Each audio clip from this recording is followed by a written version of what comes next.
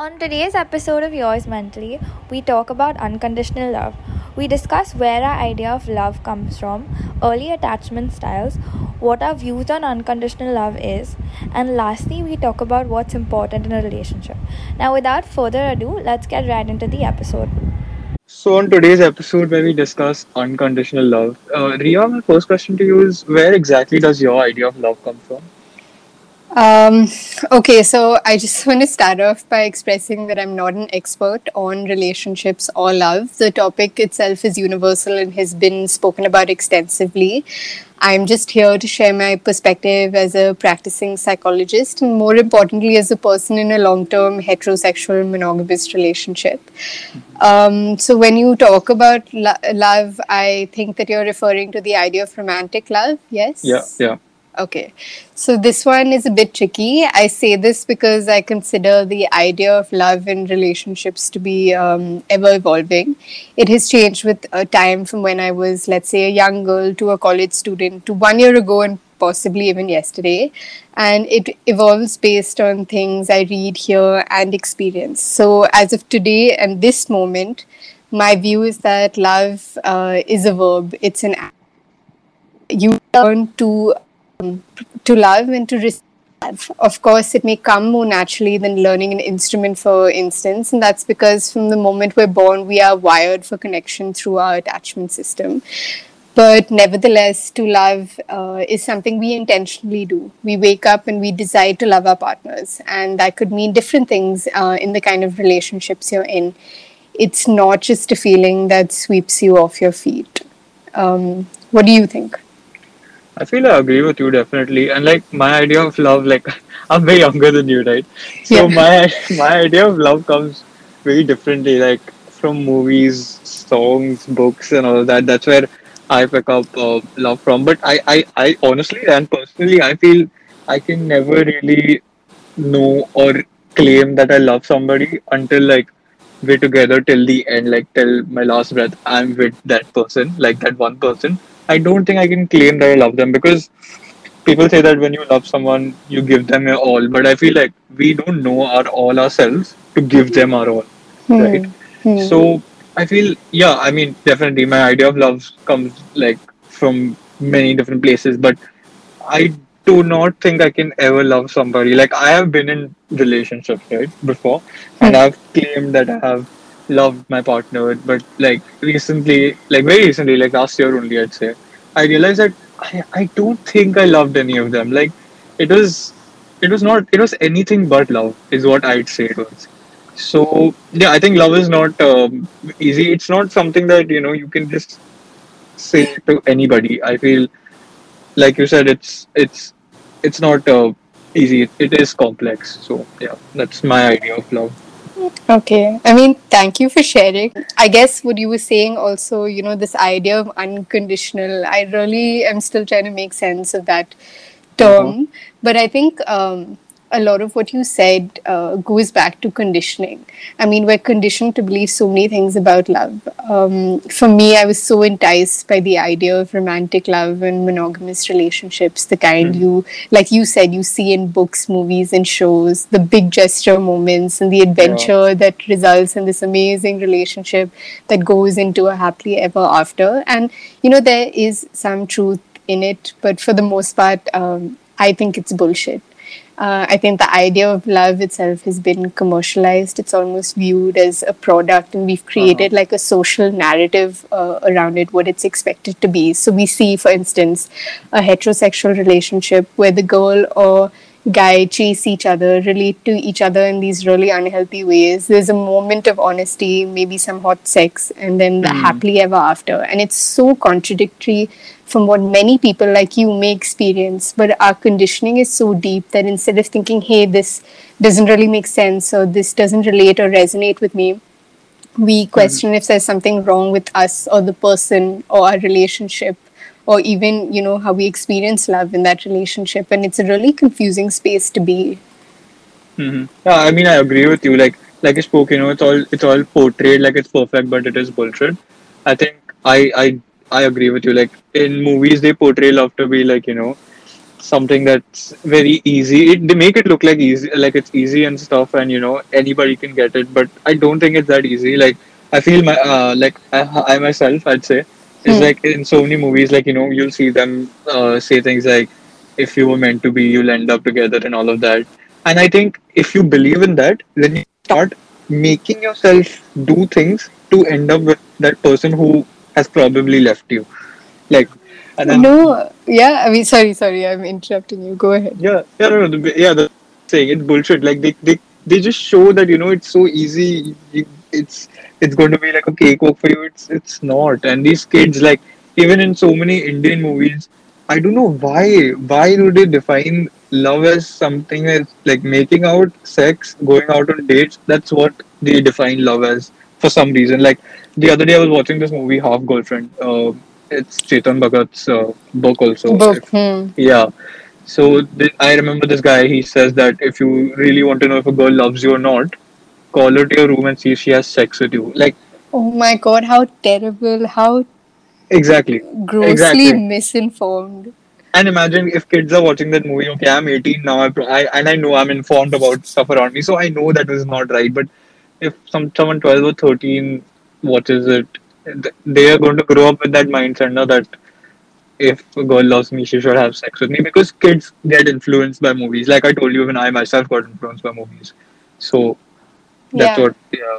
I mean, no one ever thought that love would be in work, except those who are in love with relationships. But if something goes wrong in the relationship, it's almost like you'd give it up to find something better. And I'm not saying that we shouldn't get what we deserve. I'm saying that I think many of us may not have the patience to figure out what love is and how it's experienced for us. And like I said, largely because of our conditioning and our early attachment experiences. Hmm. Right. Can you explain more in detail about these early attachments? Yeah, so I've actually been doing a lot of reading around this, and I hope you find it interesting. But our early attachment experiences with our primary caregivers, and this could be your mother, father, grandparent, form our framework of love and relationships. So, for instance, how did we experience love as a child? What are the relationships we saw growing up? How did they inform our idea of love? What did we have to do to receive love? Did you see your parents make time for each other? Did they divide tasks? Could they look to each other for support, display affection for each other? So things like this. And I was actually discussing this in supervision yesterday, but the maternal function plays such a crucial role in developing our mind. Like through our caregivers' capacity to love, we learn to love. They train our attachment system. Mm-hmm. So when our caregiver, let's say our mother, responds to us in like a reliable and sensitive manner, we form beliefs of the relationship in the world. We think the world is safe, it's predictable, people are inherently good, I can trust others, tell them my needs, this person will respond to my needs and be there for me. And this gives me the confidence to kind of go and explore the world around me. And you may experience this actually even in adolescent and adult relationships too. So if you feel safe and secure, you have much more energy to focus on other aspects of yourself and attend to the world around you. If you don't necessarily feel safe and secure, a large amount of time and thinking capacity is spent on figuring out how to achieve safety and security in the relationship. Does that Mm-hmm. make sense? Yeah, it does. I mean, I've actually studied part of this in Yeah. theory, so I can relate to that. I mean, I understand that. So, Uh, yeah, I mean, can I just add another point over yeah, here? yeah. Yeah. So, I also want to stress that, as children, we are egocentric, and that means we believe the world operates according to us. So, if our parents are good to us, we believe we did something to deserve that love. And if our parents, for instance, are disrespectful, we believe we did something to deserve that too. Mm-hmm. So, if our caregivers kind of like ignore our needs, harm, or hurt us, we may grow up believing something is wrong with us. We are not worthy of love or care. And as a child, we do anything to hold on to that attachment because it's crucial for our survival. So we may ignore our needs, swallow our feelings, become extremely responsible at a young age, not ask for much, perfect other parts of us, and perform so that where we want them to pay attention to us and we want to hold on to that attachment. And you can see many of these behaviors play out in your adolescent and adult years. You'll do anything to be attached or in a relationship, even Mm-hmm. if that means, if your needs aren't being met. because attachment trumps betrayal and harm, at least when you're young. Yeah, And yeah. you may grow up, with that belief that attachment is the most important thing over anything else, even Hmm. self betrayal. Yeah, yeah. Yeah, I agree with you. Like, I would feel like in your childhood, like if you aren't given love by your parents or your caregivers, when you grow up, you sort of tend to look outwardly for love. Like that's why you're seeking, you like relationships a lot. I feel that's one of the reasons. Could be, Uh, yeah. yeah. So that's that. Yeah, I mean, I think this is pretty interesting what you just said. I mean, it's And quite. yeah, children who grow up in less than adequate environments may also kind of reenact patterns of attachments. So they may be drawn to people that are familiar and not necessarily healthy. So, like an unavailable caregiver or an abusive caregiver, they may Hmm. be drawn to these kind of familiar patterns. And that's Hmm. because there's a deep unconscious urge to correct and solve these early attachment difficulties. You may notice that your partner has similar characteristics to, like I said, a controlling or unavailable caregiver, and this arouses your attachment system. And we may confuse that for love. Your unconscious kind of wants to get it right this time. There's actually a saying, it's we marry our unfinished business.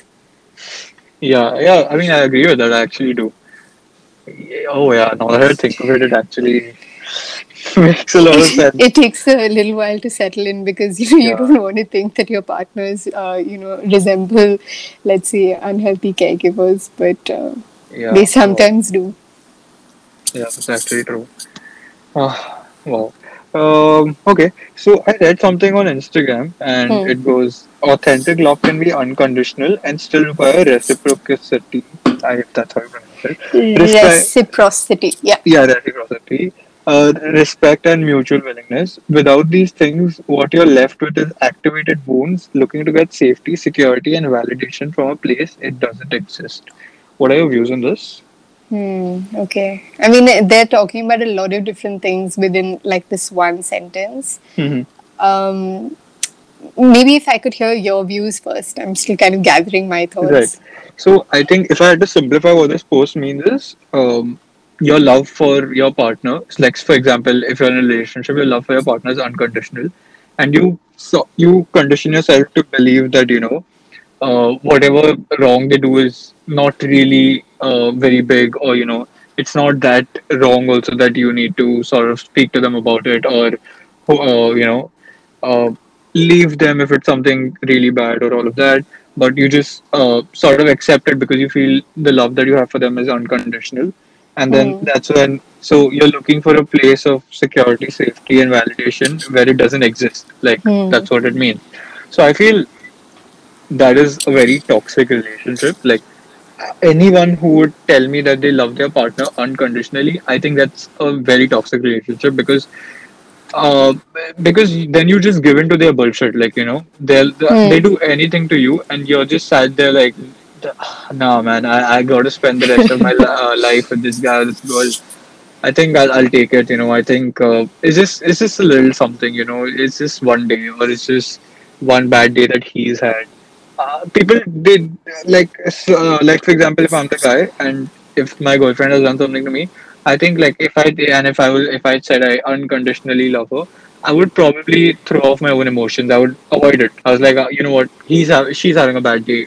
Maybe my problems are nothing in front of hers, and then you're just gaslighting yourself. And so I feel it's really toxic. And I feel like anyone in this kind of, this is my personal opinion, I Of feel course. anyone in this kind of a relationship, if they feel that these are the things that are happening to them, I think it's a sign that they need to take action. Like, they need to talk about it. I wouldn't say directly break up, like if it's a serious relationship, I wouldn't say just break up, but you need to really think what you're in for. Okay. I mean, I refrain from kind of using labels because, like I said, I mean, through this post, we have no idea of the context. But, like, Hmm. just with the sentence, I mean, it's kind of relating to that idea, that relationships are a constant interplay between independence and connection. And, that's when the idea of boundaries also comes in. It helps people become differentiated, which is basically to recognize themselves as separate from others while having the capacity to remain connected. I mean, you can experience both autonomy and connection in relationship and in love. But sometimes, we may not have these boundaries for many reasons, and we lose ourselves in the relationship. So we may agree to everything our partner says, or do whatever they want, or minimize the harm, that they do to us. We have these very inflexible boundaries.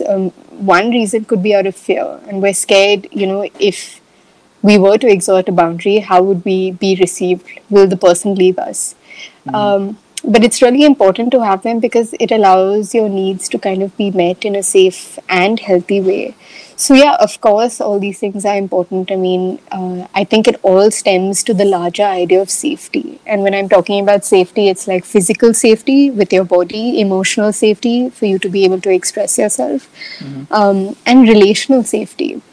So the idea that, your partner is committed to this relationship, they're willing to put in the work, they'll show up, they're not going to abandon you if you say something a bit, challenging, and they're not in it to kind of play games. All these games that we play consciously or unconsciously, especially the hard to get game, it threatens safety and it may arouse our systems, but it leads to us being insecure in these dynamics.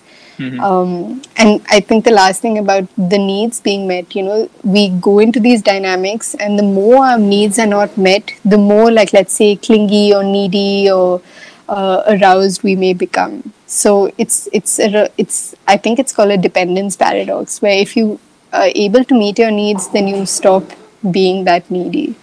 And it sounds very simple, but it's a bit more complicated than that. Yeah.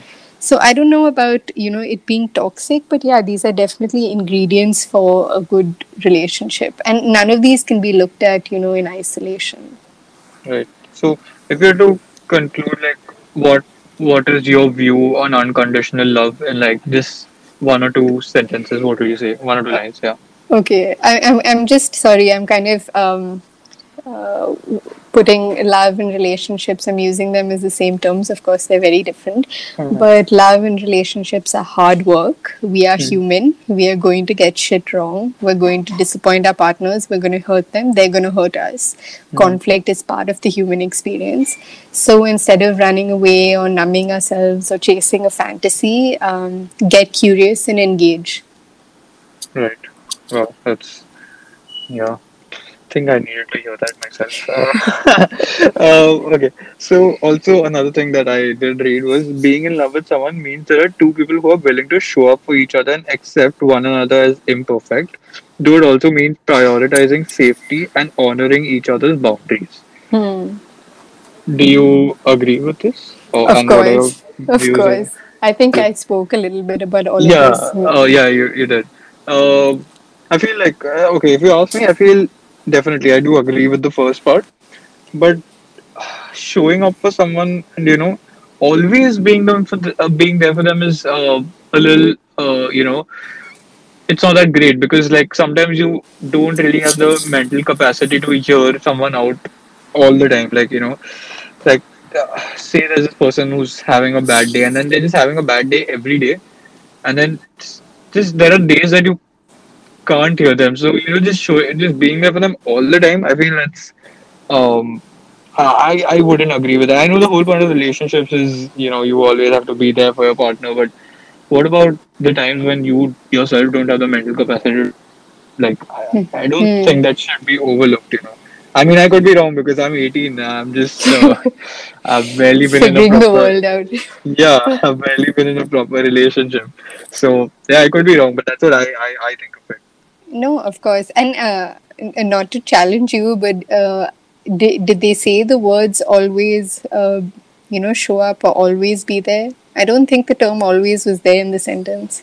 So no, it's not that. I was just talking about in general, like what Yeah. I'm talking Okay. from, like yeah, so my generation, my Okay. age Okay. people. They sort of believe that you should always be there for one No. another. Okay. Yeah, so Sure.